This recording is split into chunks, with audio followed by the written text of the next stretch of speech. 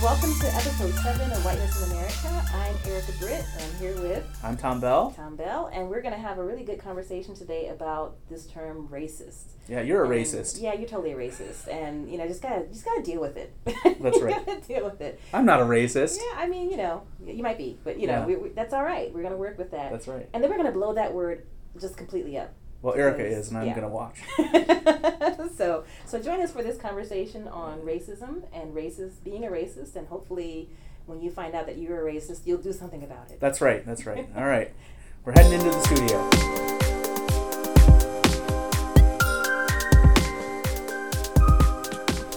So here we are, back in the studios. Back in the studio. We don't have our live studio audience today, but it's okay. We got a lot to unpack. We do. A lot has happened since we last were together. So much has happened.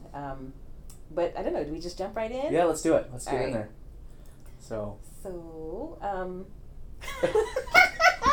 as we look around and well, where are my notes? Toni Morrison. I think that's where we were going to start. Someone who has spent a career centering blackness in a time where all we want to do is talk about white folks. Exactly. So this will be good. So exactly. Yeah. And I think she's a perfect person to bring into this discussion because there's this famous clip of her doing that interview where the interviewer asks her, "When are you ever going to bring white people as the focus of your work?" And she basically blasts that question even as just offensively racist. Right. With a set of assumptions that, of course, you're going to center whiteness. Of course, white people need to be brought into your story in ways that are not asked of white people. White people are not asked, when are you going to consider black people's lives and center black people's lives? So I love Toni Morrison. I love everything about her. I love her fire, I love her energy, and I love her analysis. And we've lost a great, but her words are still with us. So. Yeah.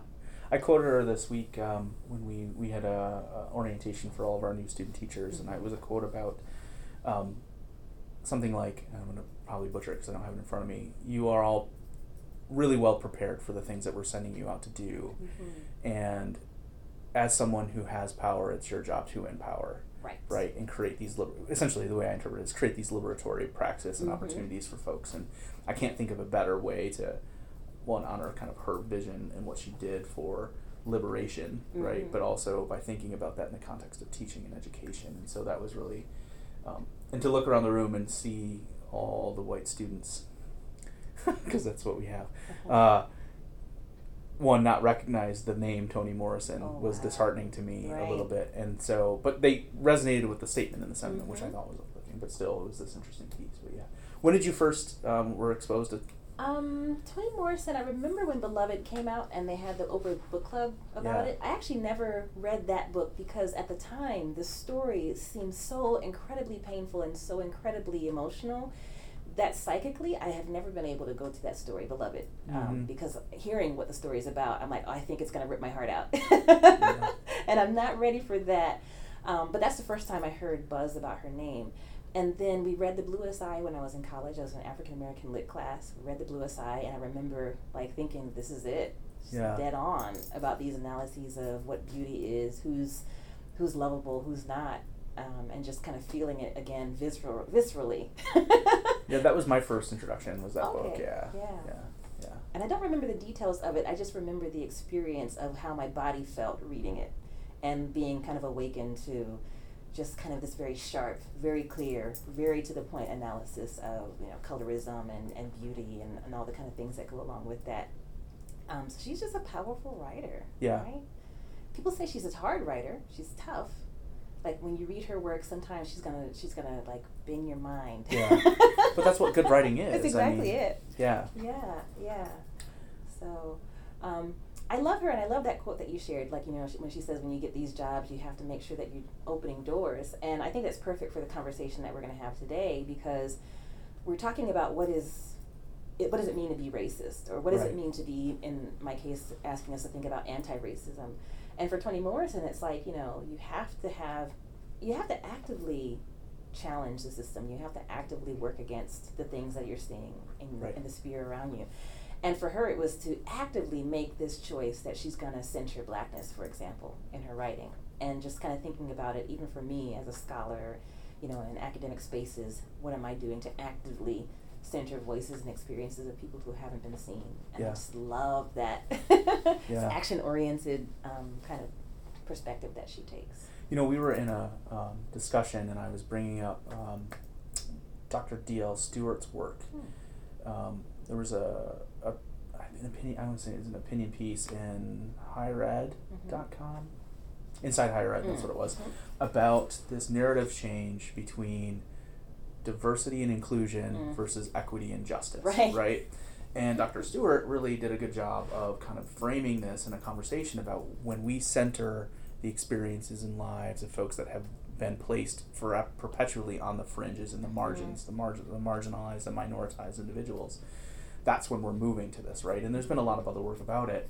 And then in kind of flipping the language a little bit, what does equity and justice, who is not involved in the space, who's not involved in the conversation, that's where the focus is, right?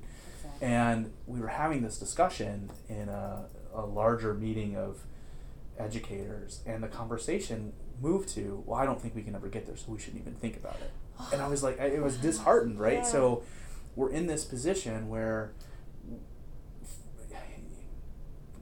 historically white institutions have forever been built to center the lives of white folks, white men in particular, white Christian men, if you want to get specific. And there are folks in the room that still, even though they recognize the need to do this, the lift is so, in their mind, difficult. That's exactly it. It just stops the conversation. Absolutely. And it's odd because I had the exact same conversation about a month ago with another colleague who I consider an ally, who said almost the same thing word for word. Like, this is so impossible to change the state of affairs. It's entrenched in every way. And so, you know, we have to resign ourselves that we're not going to change it, which kind of means that we kind of go back to our bubble. Yeah. And we don't, you know, we find things that make us happy. Right. And I'm like, but it's easy for some people to go back to that bubble, but for the rest of us, sometimes just walking down the hallway, these things present themselves to us, right? You know, when I see that I'm the only black person in the entire hallway of a sea of people, or, you know, I'm teaching a class and no one in the class looks like me, and I can't retreat to that bubble, right? And so that need to be active and to like be brave, you know, and I think that's something that Toni Morrison, she is fierce, right? Fiercely brave about, you know, saying, I'm taking this stance, and I'm going to do this, and I don't really care what you people think or say or demand of me. I'm going to set my mind that this is a vision I have, and I'm going to create it. Yeah, and I can't think of a better way to honor her legacy than to continually try to show up and be present and to actively challenge. And, you know, but then you have that in this, I'm assuming your colleague was white when they said that, right? So in their mind, what they're losing is that status. They're losing that privilege. They're losing that immunity of being safe, of being neutral, because there's safety in that neutrality. That's right. And so there's a lot to lose, figuratively. Everything to gain by just not doing anything. That's right. Right. That's and right. so I think that's why it's hard. Oh yeah. Right. Yeah. And so And I think that's a great way to honor that. You brought up before we jumped on her article, Making America White Again in 2016, was posted November 14th. So this is written literally right after the election of our current president. Right. The one who shall not be named, 45. Right. The elephant in the room. Yes. Yeah, and I hadn't read this yet, I don't believe. I think I had seen it at one point, but I'm not sure. I don't know why I hadn't read it, because this was right in the middle of when I was writing my literature review, my first of many edits of my literature review, and this would have been something I think would have been really helpful for the additional chapter. So what was your reaction when you saw this particular article? It was in the New Yorker? In the New Yorker, and, you know, I have this quote here, this idea that getting rid of white privilege is very scary, right? And that there is this incredible terror, and Ibram Kendi and other people say this, that equity or equality can feel like oppression when you've lived your life in privilege, because it feels like there's a sense of loss or loss of status. And she goes through in a very detailed way the ways that this fear translates into these actions that are very depraved and very cowardly, right? You know, you would shoot someone in the back who's running away, or you would be okay with, you know, black kids at pool parties getting their heads, you know, mashed into the ground and being handcuffed, or, you know, all the kinds of violence that's happened to Black and brown people, you know, and even have been happening, but are kind of more visible because of social media. But we're okay with this stuff because we're responding to this supposed or sensed shift in power dynamics. And she doesn't say it, but I think what's happening is that white people are fearing that if they become the minorities, we would treat them the way that they've treated us. Right? Like, to be minority means to not have power. It means not to have a ability to participate with equal footing in society. It means that you're going to lose, you know, economic benefits. You're going to be suffering. Yeah. And so that's what I think is at the core of this fear. It's like assuming that the world is just as evil as your community has been. Right. To the world, right? You know, in my research, one of my participants, Gloria, that's her pseudonym, of course, talked about this. So she was really kind of having this moment of free thinking where she was just kind of talking on length, and that's what I love about qualitative studies. Is that she was just letting it all flow. Yeah. We'll talk about Gloria at another episode in depth because there was an interesting thing that happened that we'll unpack together. But one of the things that she brought up is this sense of fear of what's going to happen to me, and that's really what when she feels her fragility. Right. It was around this sense of fear of loss of power, of status, and not even just of like what is going to happen to me by now the dominant group, but really what am I going to be able to do? And so for her, the question I had was, what does that then mean for how you support folks that are minoritized and oppressed, and how do you work to make them provide access or provide support or remove or eliminate barriers? And her response was like nothing. Exactly. And that's back to that inaction, because they're in that fear zone, right? And it's so odd because when we think about, like, after Reconstruction, when we think about when African Americans are fighting for civil rights, the rights that we're fighting for, white people actually benefit the most from them, right? Whether it's affirmative action, white women getting places in institutions that they were denied access to, or social safety nets, like having food stamps or having, you know, support for housing. You know, we know that white people are using those things more because of their, in terms of large numbers, as a larger population.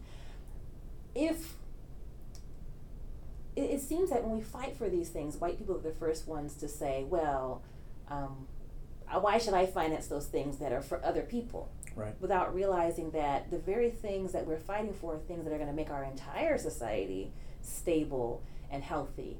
And so that if we have a demographic shift, it won't really matter because we've got the safety nets and the supports that ensure that you have equal access, you have the kind of, you know, nutrition and stability that you need to thrive. And yet there's something in the thought process that disconnects these people who have these fears from the reality that if we fought this together, if we fought for equality, it would actually benefit all of us in the long run. So that demographic shifts won't really matter if we have a strong, robust judicial system or political system or education system or, you know, social safety net.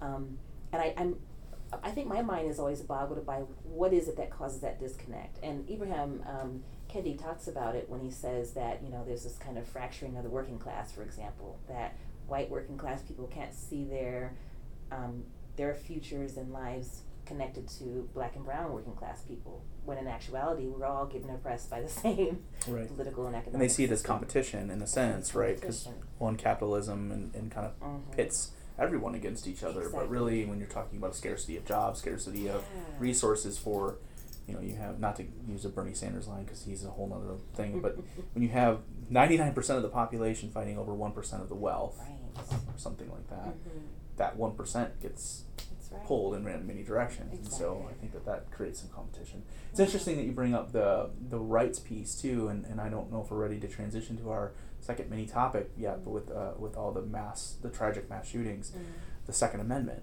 and who benefits the most from declaring the Second Amendment the way it is, because I can't imagine a white person walking down the street with a concealed weapon is treated the same as a black or brown person walking down the street with a concealed weapon. Exactly. We know that for sure. I mean, Philando Castile, I think, is a perfect case of that. You know, I think he had a permit to carry his gun. He announced it to the officer and was shot immediately. Right. And it's like, that's for me the most clear example of how that's a double standard. Right. Or where you have a white gunman in a building or a space that is taken out alive, whereas you have a kid with a toy handgun on the street who's shot, right? Exactly. And so like and you already know that this one person has committed multiple homicides. Exactly. Right, whereas a child.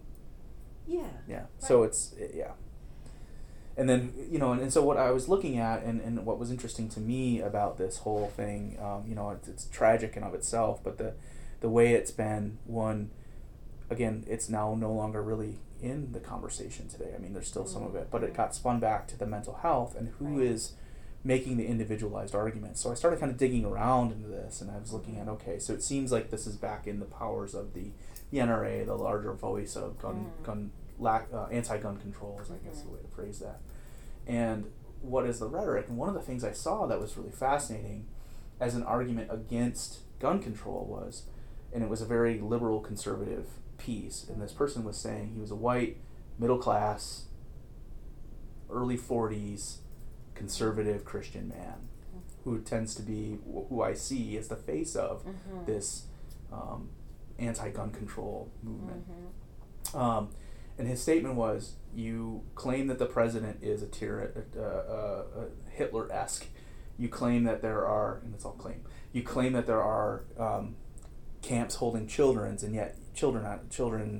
in cages, and now you want to get rid of your ability to alleviate all of that, as if violence was the way to do that through guns. It's this very like archaic mind frame of, well, all we need to do is uprise against the government and everything will change. And that's a really odd way to think about it in 2019. Right. And I think about who that benefits. Like we had organizations that were active and more so prone to at least standing up for themselves with the Black Panthers, right? So within range of, but they were considered a terrorist organization for the lack of better words, but they were your well-regulated militia. That's right. Were they not? That's right. And they were more regulated than the militia you have in the backwoods of Heartland, Michigan. Yeah, that's right. That's walking, you know what I'm saying? Yeah. And so, but that organization is often considered in mainstream white culture as negative. Exactly, because it kind of reveals that these rights that we're talking about really are not for Black people.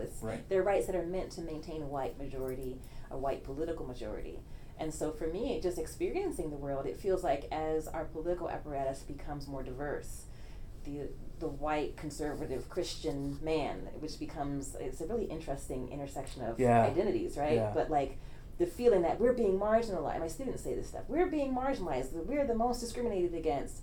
And then that kind of coincides with the needing to arm themselves against this political machine that no longer is visibly upholding whiteness in the way that they're used to, right? Because I think it's a weird translation of what America is and what American political systems are supposed to do. Right, and I think that gets back to Toni Morrison's point of what, and I don't know if, because again I haven't read the article yet, but the point of what we did with that election is we further cemented the making America white again. That's right. And so instead of having a Black or African American president who was moving towards, in some regard, progress of, I won't even use the word equity or equality to a certain regard, right? Which was taking away the mind frame of what America was. Exactly. And that's what the whole Make America Great Again thing was, right? It's really, and so now you have this whole Make America White Again, which is a comfort place for white supremacy, white terrorism. Exactly.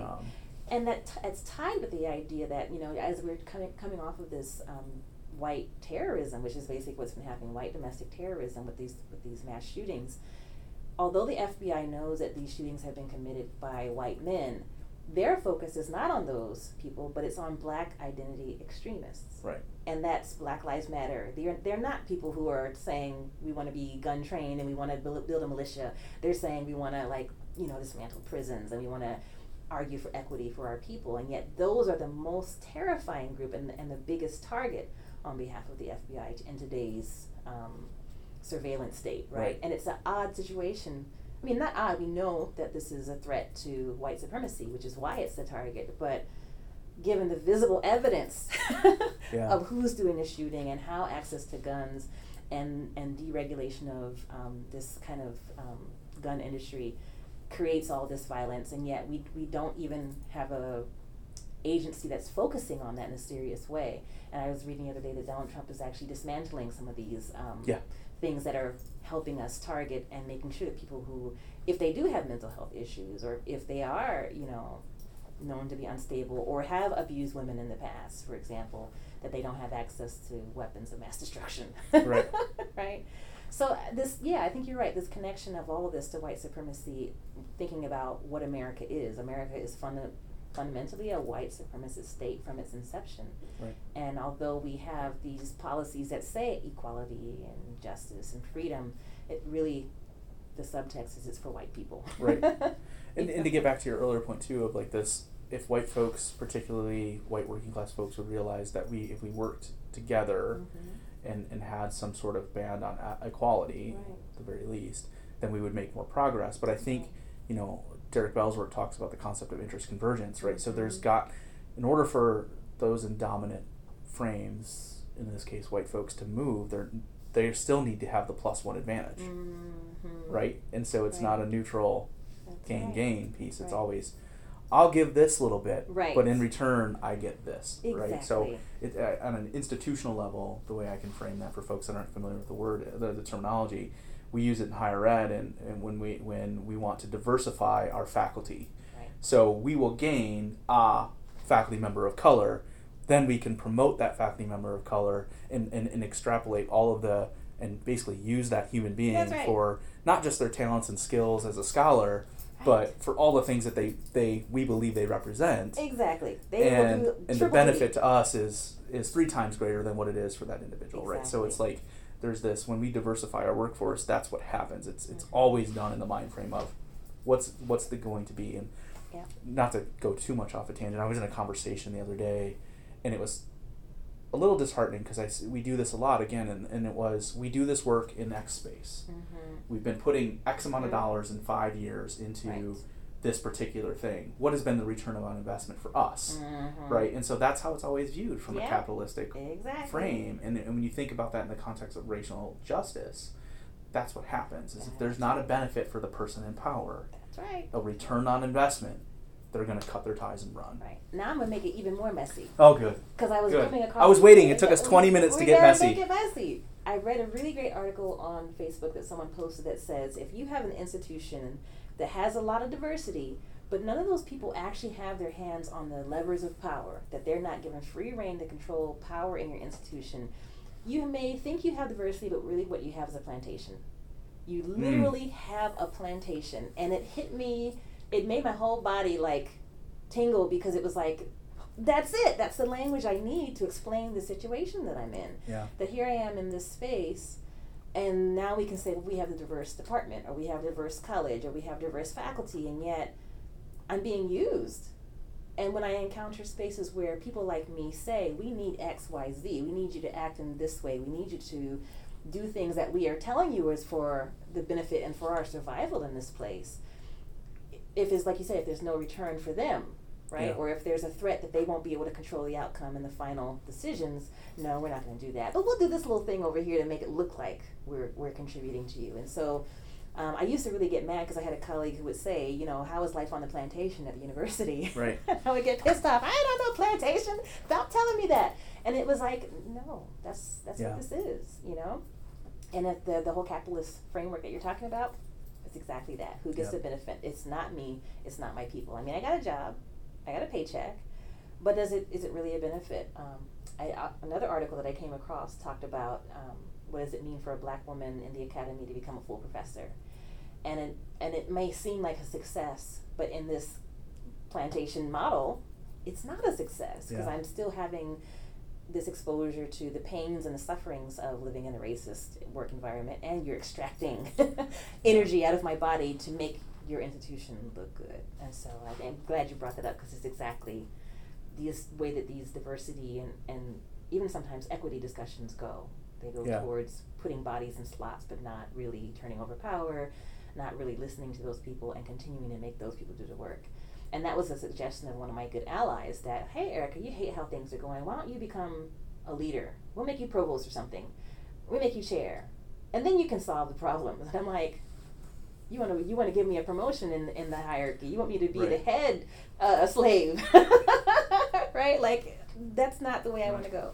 So. Yeah, and it puts all the effort and work on one individual. Right. And, instead of having multiple folks of color, for example, in leadership positions throughout the campus. That's right. Instead, you just, Yeah.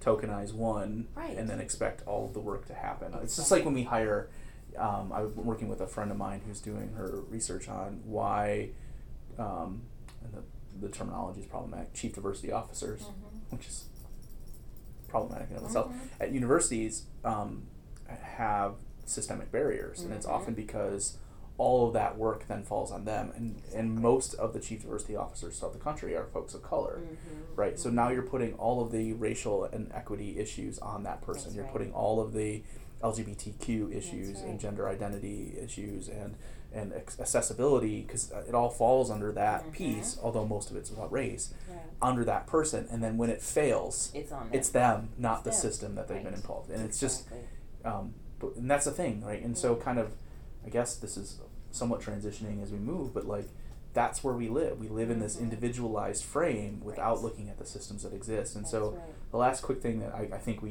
I feel like we have to talk about is that Joe Biden stuff, right? So the Democrats continue to have whiteness problems.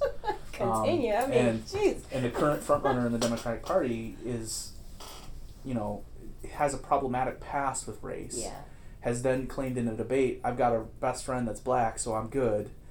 And that's his sense of credibility. And then, whether it was a slip of the tongue or not, basically said, poor kids are just as good as white kids. And we're just as smart or bright. I think it was bright was the word he used. And it's not, like there's two parts of it. One, it's his mentality, right? He is, this is who he is. Right? He is an indicative, I think we mentioned it in the last conversation.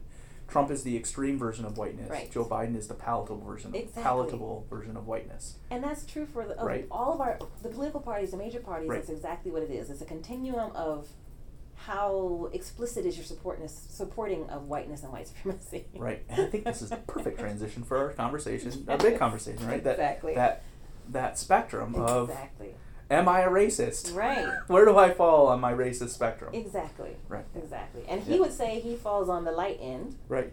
But for someone like me watching it, that's not good enough. No. Of course, because it's for me, typically the most dangerous people in my world are the Joe Bidens. They are the white liberals who believe that they're on my side. Right. Who don't believe that they're racist and then uphold a whole lot of racist, painful policies. And I see that every day at this university where, for example, we have a black student group that wanted to have a dance. But we have a dance policy that says if you want to have a dance, there has to be a police presence. And they have to search your bags. Everyone coming in has to have their bags searched by the police. And we're like, okay, but who are the ones that want to have dances? It tends to be the black groups. And when we have these gatherings, there's things that they're not allowed to do. They can't twirl canes. Right? And the groups on our campus, the fraternities on our campus who twirl canes, those are black groups. Right. But when you talk to the administrators and say, this policy is racist, Yeah. It doesn't feel racist, it doesn't seem racist, it is racist and should not be. Well, it's really about safety and blah, blah, blah, blah, blah. And that's coming from a white liberal person who believes himself to be on the side of justice. Right. And the fact that you have to argue that. But they can hide behind a policy. They can hide behind a policy and hide behind, this is for safety, this is not racism. But it's racist, right? Because it targets us. And it constrains us, and it makes us criminals on our own campus, just because we want to dance. We're going to take a quick break. We'll return back to our conversation in a moment. All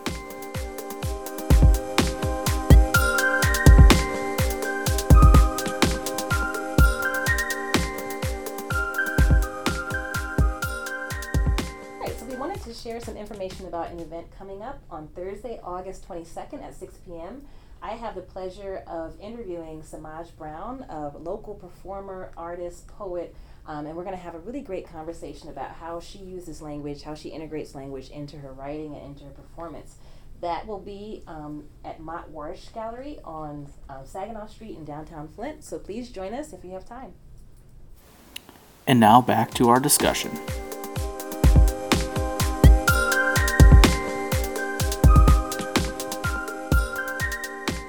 So, after our last conversation with Dr. P, Eric and I were talking about, or thinking about what our next topic would be, our next major topic, and I kept seeing this word, and we see it all the time, and in the work that I do, and I'm sure in your research too, we see the word racist come up a lot. And I started thinking about it, and the way it's being used, the context in which it's being used, the way I see people understanding it.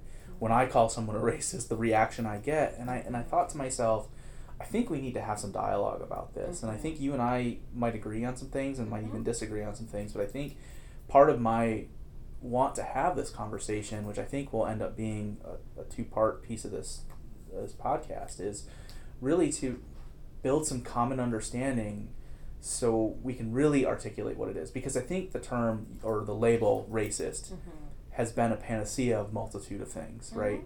You have the sociological terminology, which I kind of subscribe to, which is if you are both receiver of the privilege and you are doing something that is perpetuating that, then you are in fact racist. So in the statement of if you're a racist or not, I kind of come from the perspective as a white person, white folks are in that framework racist. Now then that gets back to the spectrum of how racist are you, right? But then you have the President of the United States coming out and calling Congressman Cummings a racist, which makes no sense. Doesn't make any sense. Right, None. but it's being used in multiple ways. So I felt like we needed to have some dialogue. So what are your thoughts as we get into the beginning of this? Goodness gracious. Like, I have a bigger set of thoughts we'll come to at the end, but I think in terms of just kind of working through this, like this knee-jerk reaction to label black people who may say something that you don't like or who are from a different political stance as racist. We've seen that conversation that says it's impossible in the context, in the historical context of the United States of America, for black people to be racist in the way that white people are imagining. Because when we talk about race as the original sin of this country, like almost every institutional structure, educational structure, economic structure is built to support whiteness. And so for Elijah Cummings to be labeled as racist because he doesn't, in your mind, agree with you, that is not an active, whatever Elijah Cummings is doing is not an active attempt to build black supremacy and use institutional structures to lock up and police and take away the wealth and extract the wealth from the bodies of white people. That is not what's happening, right? And so if we can be very clear about when we say something is racist in the way that you said, that racism is about this big-ass system that is destructive and that has power and sway. Even when I'm asleep, the system is working. It's not those encounters that you have with a person of a different race who maybe you feel like, oh, well, they didn't, I'm disgruntled about this individual encounter I've had with someone. That's not it.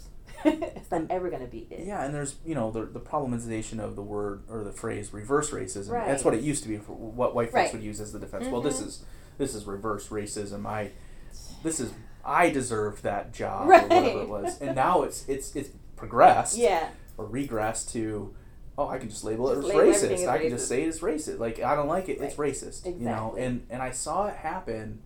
For some reason, I know social media is not a pulse of the general. It's a pulse of the 20% on both sides, essentially, is kind of how I view that. And the Russian bots. Yeah, the bots are there. The bots are there. But these are real humans that I know that are having these conversations or statements of of using the word racist, and they will humorize it.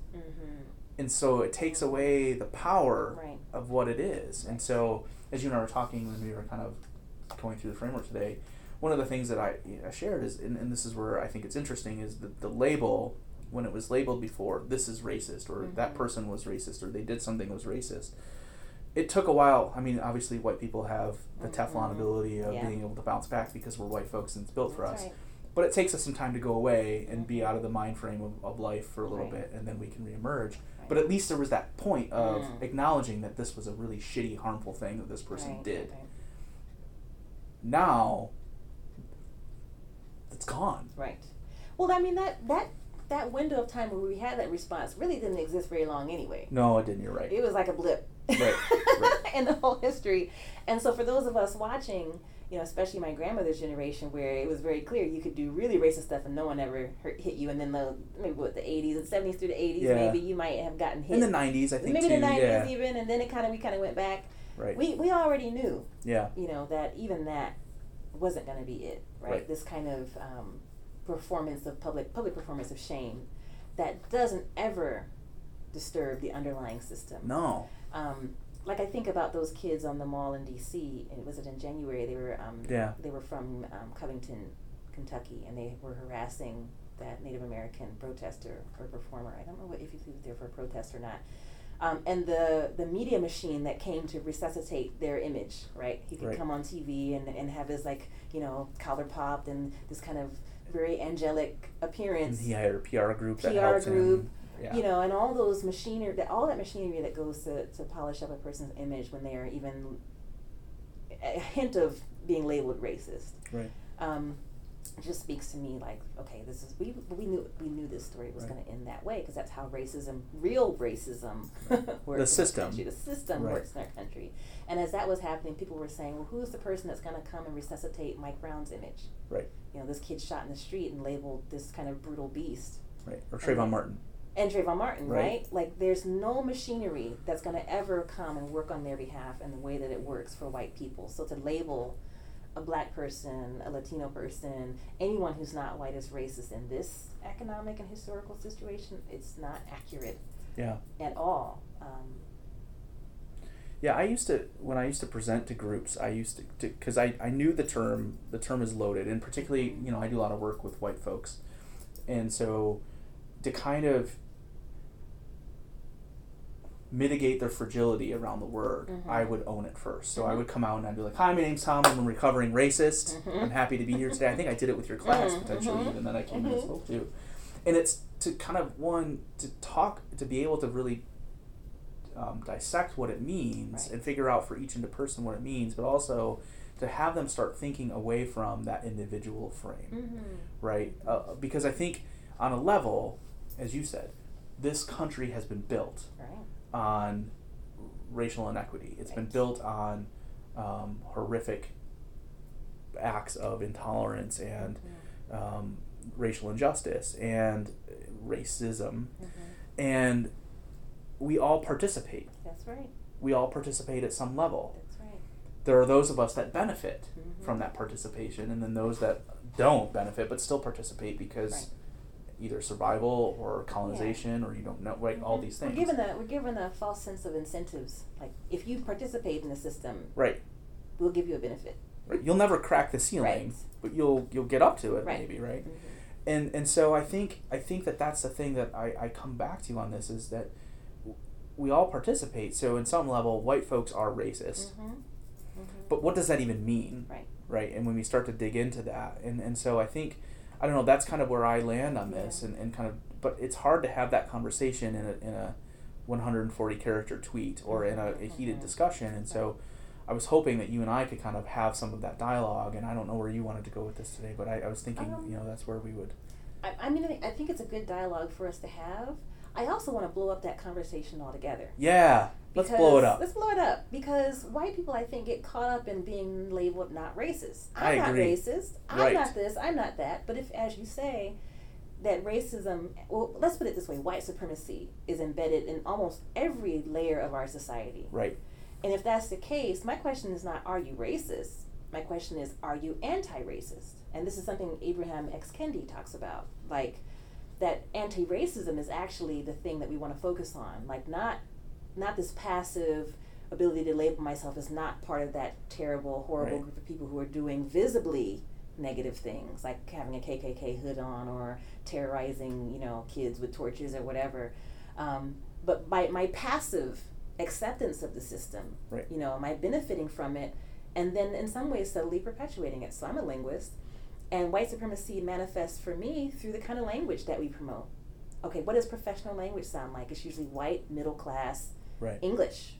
And if you have an accent or you speak with a dialect that's marking you as other from a certain ethnicity or a certain class background, you're not going to be promoted. And people will say, well, you can't participate in this arena because you don't have the white, valuable language that we all have agreed on is the way you're supposed to be. So just thinking about it even on that level, right? Like your hiring practices, your impressions of people when they speak to you, just thinking about how are you internalizing white supremacy.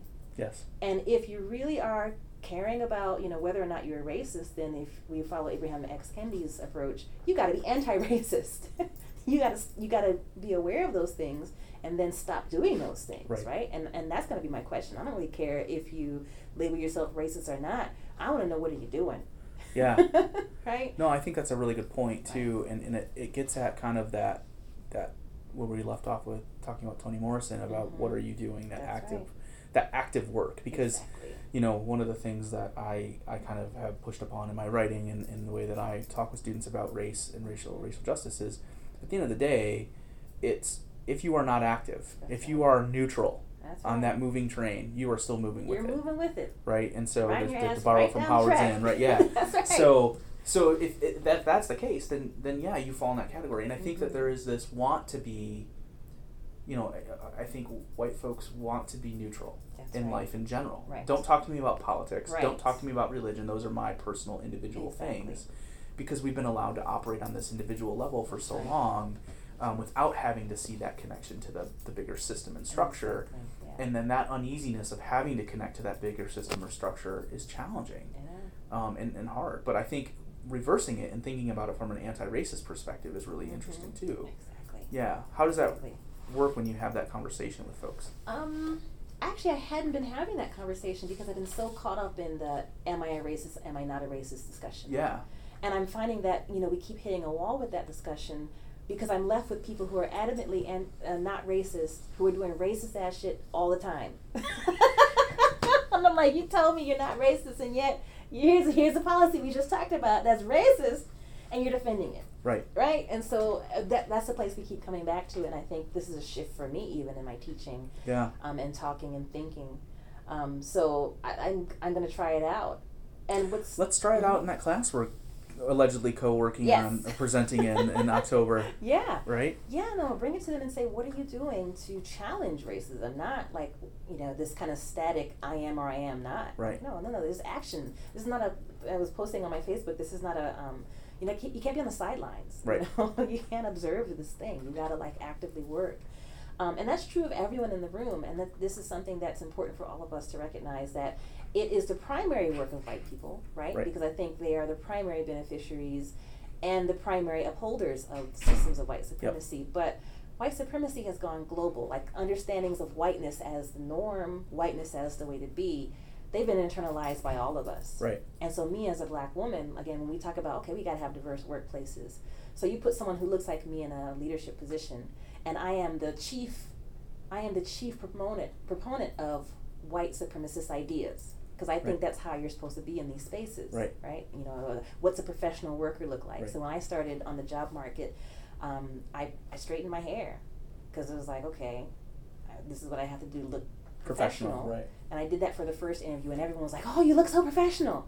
And I was like, wait a minute, this is bullshit. So by the last interview, I had I had unstraightened it and gone back to an afro, and I felt much better about my life. But even thinking about even people in my own community and how they will also perpetuate these ways of thinking about how you move through the world that are ultimately white supremacist ways of thinking. Right. And so all of us have to be anti-racist.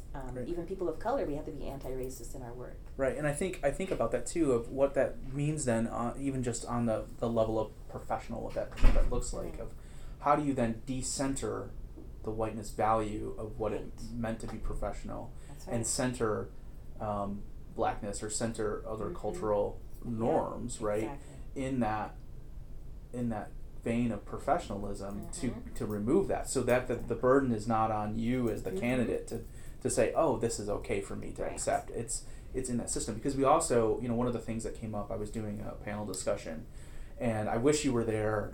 I don't think you were. In the conversation came up about written language, right? So you and I have discussed this pretty extensively. Right. And the question was to the three of us, and I think we all failed at answering it. I kind of was like, well, I think we need to do better about finding ways to break the system down of what is acceptable and unacceptable in terms of language. But there was someone else that was like, well, we need to teach this, because they have to be able to code switch and be able to write to get into the system. But if the person gets into the system and then just perpetuates that to begin with, then while representation is important, you haven't deconstructed anything, or you haven't broken that apart at all, right?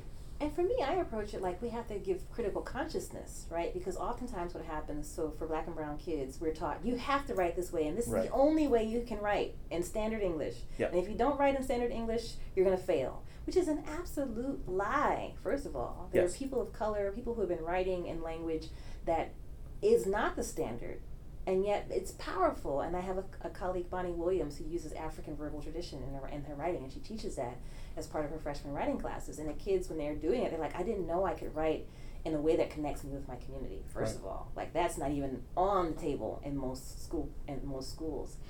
But there's another scholar, Lisa Delpit, who says that, we're trying to dismantle the system, and we're also trying to survive the system. So give me the toolkit so that I can at least make the choice.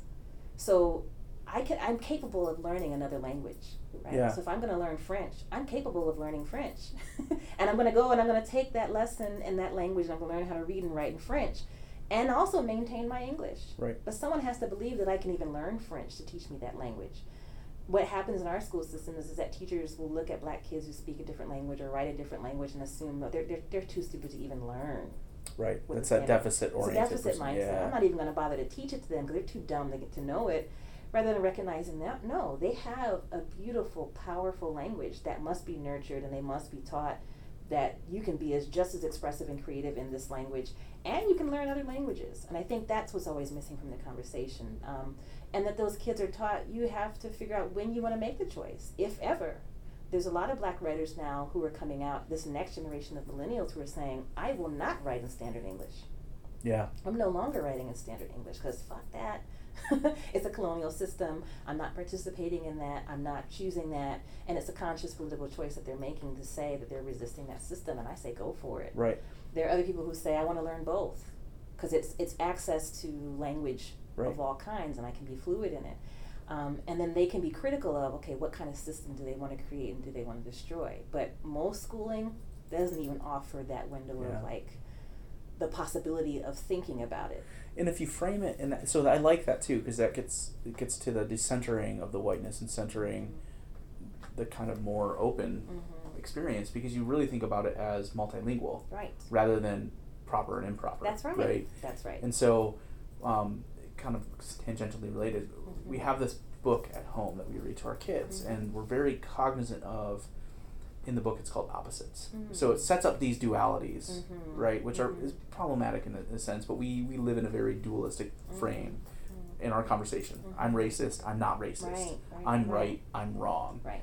Correct, incorrect, right? And so I think of it in that way, and there's this one piece where there's an animal that has a phone up to its ear, and then there's an animal that has a phone on its head, and one says right and one that says wrong. And even for my daughter who's 3 and my son who is 1, we try not to use that, but deconstruct it in different ways. So every time I read that page, I do it differently, and I'm trying to, and even in my mind, I'm trying to decolonize my framework of understanding what it means to be right and wrong. And in this case of language, it's really about, like I said, being multilingual, and it's on me as someone who is monolingual to figure out. It's all about communication. And if I can learn other languages, then my ability to reach people and become more human and to have that human connection is there. Exactly. Rather than expecting, we, again, as an American, as a white person, when I go to another country, if you can't speak English to me, I'm not going to communicate with you. Exactly. One, because of my fragility of messing up your language and the feeling that I have, but also because I'm not going to take the time to invest in your culture. Exactly. It's the same here. Yep. Right? And we say that to black students all the time. We say, no one's going to understand that outside of your community. Right. And my question is always, why not? Right. Why is it that white people never take the time to even learn black English, for example, or to learn the languages that are around them, even in this country? We're a multilingual country, but we insist on English being and not just any English, standardized, middle class, almost like upstate, northern English, right? We don't think of any other kinds of Englishes as being the center. And it's privilege, again, enacted. And so, there's many layers to that conversation. And like I said, Lisa Delpit's response is always, we have to give our students tools. Right. And then give them the consciousness of what the political and social landscape is so they know how to make the decision on how they're going to use those tools. Yeah. But if we don't even bother to make the options available, like, what is it that you're going to need in this world, we're screwing our kids over, and we're making assumptions about their abilities, and usually because we're making assumptions about their abilities. And so and it's not clean cut. I want to absolutely destroy the system, right? But notice that I'm speaking this conversation in standard English, because in my schooling, you know, after I moved from a black school to white schools, and I think I was speaking elements of black English in my earlier days, but when I got to the white schools, all I had was standard English. So I actually don't have the ability to go back to my family's language. Right. That language is gone for the most part. Right. I mean, there's parts of it that are there, but it's gone. So I don't want to see kids in that same boat. Yeah, and I think that gets back to the conversation about, you know, the force of, I use the term colonization, but it's that, you know, that colonized frame of only one place is acceptable. Right. It's this, if you are not normalized to be talking like, looking like, acting like, dressing like, believing these things, you know, then you are othered and wrong. That's right? It's that dualistic. And so that gets back to the conversation about what it means to be participating in this racial system. Exactly. Right? And it's a racial system, like you said, that has these other intersections. So we've got, you know, race, we've got class, we've got gender identity, and religion. Right? And religion. Yeah.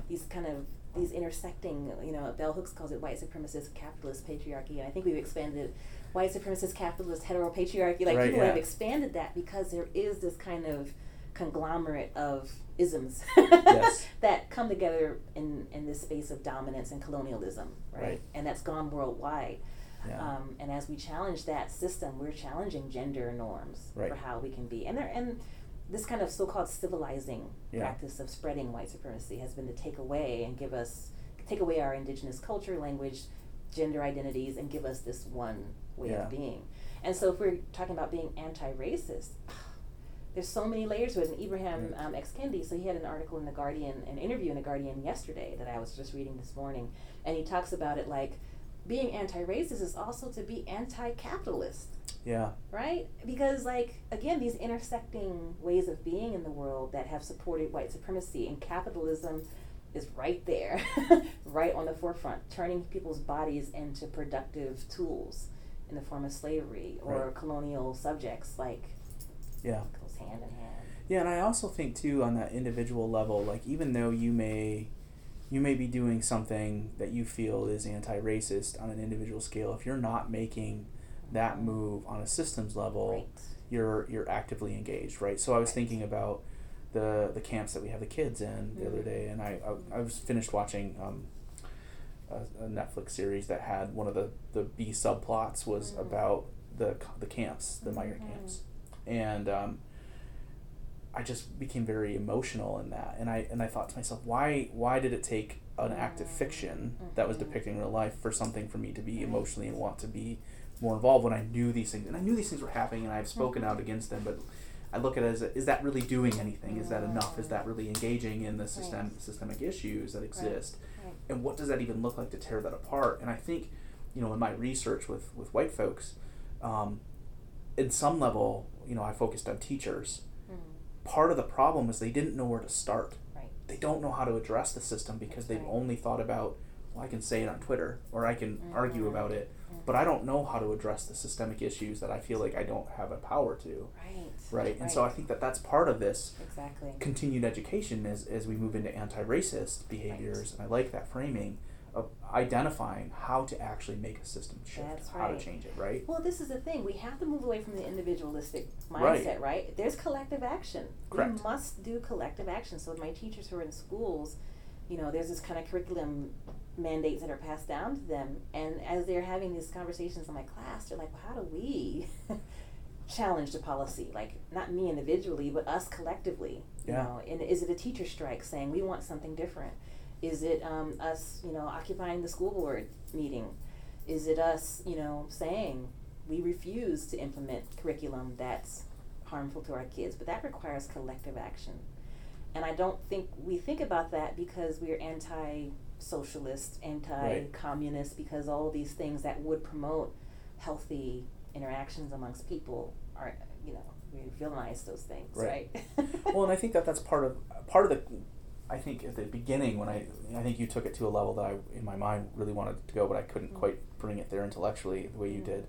But in the beginning, part of it was this stigma around the word and how it has just made the work, it stops it from happening. Right. So we get caught up in the label, right? That's a goal. Right? So we get caught up in the label of, well, I'm not a racist, you're a racist, right? Or I don't, this is capitalist or this is socialist, so therefore I can put you in this paradigm, this box of thinking, rather than actually deconstructing what it is we're trying to accomplish. And I think that we are now moving further and further into this quick. Give me the 10-second synopsis because I don't have time because I've got the other 10-second synopsis in this. Right. I think about why nothing gets done in systems like higher ed or PK-12 is because you have leaders who are in positions who only want a bulleted summary, and part of it is because that's the time they have to read, but they don't ever know we don't give ourselves the time to understand the nuance of something. And not to keep going back to our president, but he doesn't also want to read or understand the details of something, and so he only has the surface level pieces. And with that knowledge, you can't make a decision. Not that he would make a decision. Well, he's also developing a model of power that is very authoritarian too, right? It's very top down. It's very much I have the power. I say it is going to happen, and he's short circuiting these kind of so-called collective spaces where let me collaborate with Congress. I'm going to write a directive and make it happen. Versus how do we make a coalition to make something happen? And I think most of our leaders that I encounter, especially on this campus and other places that are the most difficult ones, have that authoritarian model, that it's me and it's my word, and I don't have to share power, I don't have to share thought space, I don't have to do anything with y'all because I'm above y'all. And if we can figure out how to dismantle that kind of leadership structure, that says that no, we want a collective set of voices, and what we're doing right now, whether you're educating yourself or not, even the model that you're a part of is one that stifles these conversations because it lets you decide it's your way or the highway, right? And that we're waiting for a benevolent person to get in that spot and hope that benevolent person can then, which is what my colleague is saying to me, become a leader because you can top down now push forward this stuff instead of saying, well, you and I right now could partner up in a department meeting.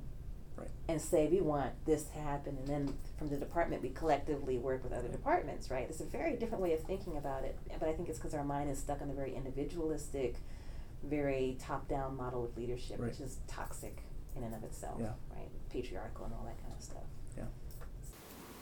We're going to take a quick break. We'll return back to our conversation in just one moment.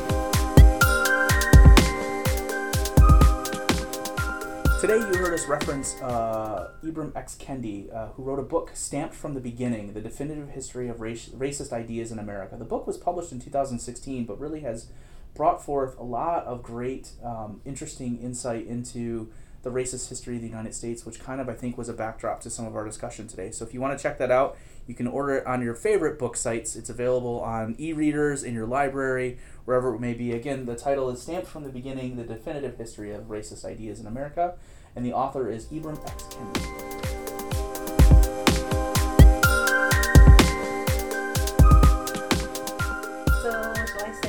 Thank you for joining us today for this discussion. It's been a really good I think so. It's cathartic. It is, right?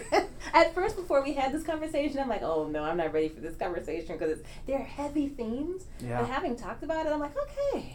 Last night I was going to bed and I hadn't done as much prep as I would like to generally do for something, and so I had to spend some time. I got up super early this morning and did it, and